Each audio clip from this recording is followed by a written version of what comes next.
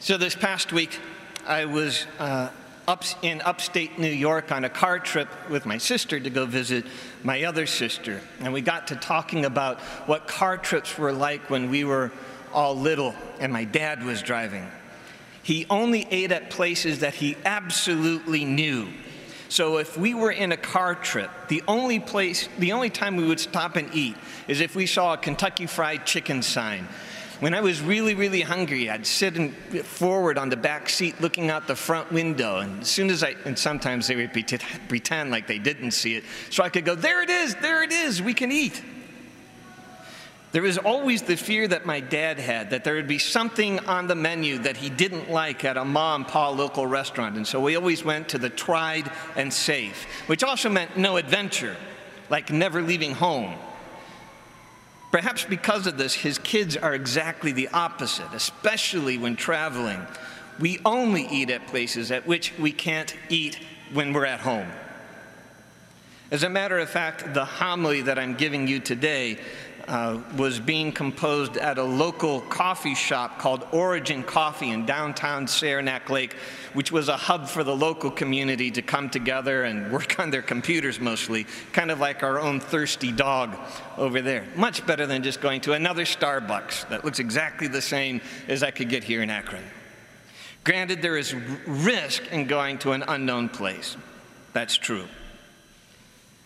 You know, sometimes, especially in downtown areas, when you have a lot of choices in restaurants to go to, where it's a pedestrian area, they'll have little display cases outside of the restaurants in which they place their menus. So you can stroll around the different places and look over the menus, see how much it costs, what's on the menu, is there something there for everyone, and then you get to choose the restaurant you desire.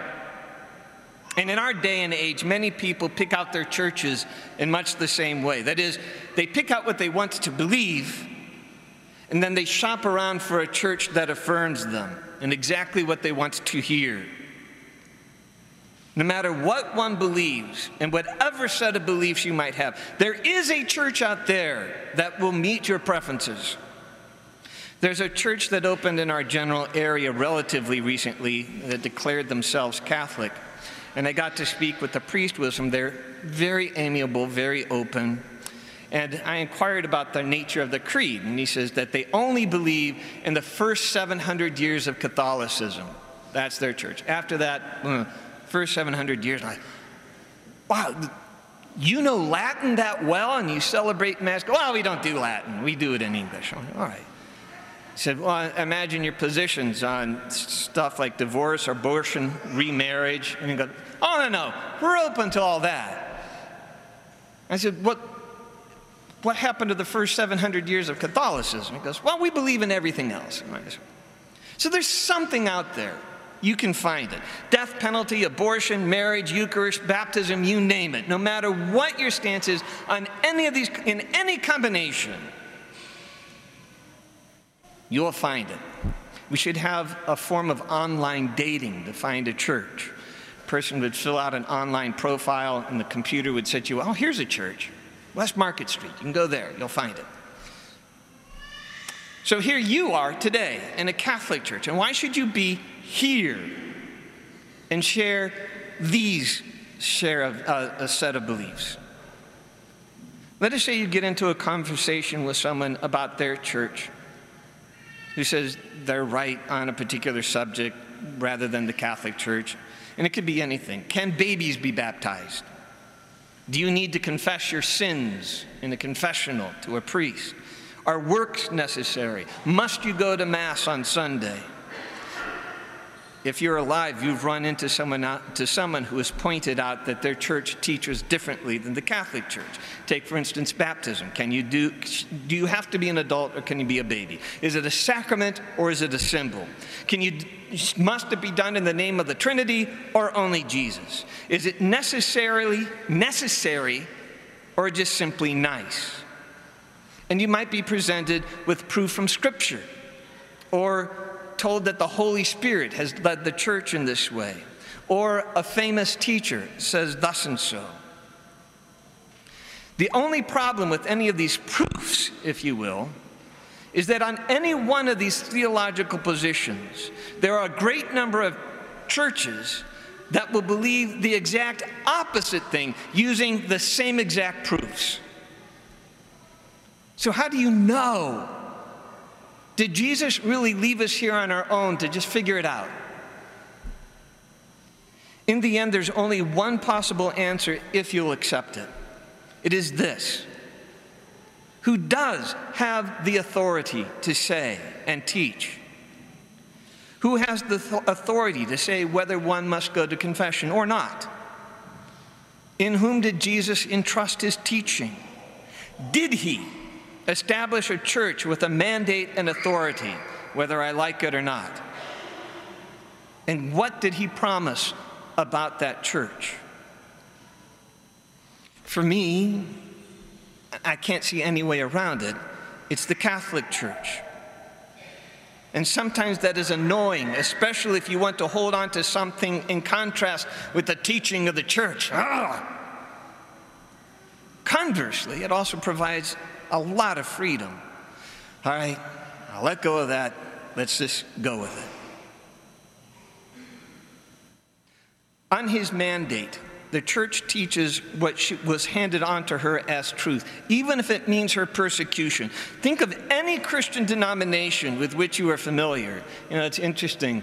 Christ Church, his Christian church, in the gospel today, it says it'll be father against son, son against father, daughter against daughter-in-law, right? Think of any church and go back 50 or 70 years and see if on almost any topic, if she has not gone through a major change in her core beliefs that amazingly just happens to coincide with popular sentiment. When I was up in New York, I went to this concert this past week, and afterwards we were invited to a reception at which the opera singer was there that we could talk to. And one of the things that she sang at this concert was a spiritual. And man, when she sang about Jesus, Jesus, Jesus, it came from her heart. It was coming out of her pores. It was so wonderful. And I mentioned that to her and afterwards at this party. And she told me that at her church, where she'd been singing for 30 years, she's no longer allowed to sing the word Jesus. And she said, interestingly enough, in church, she can't sing Jesus, but at a concert, she could. And she sang it with all her might.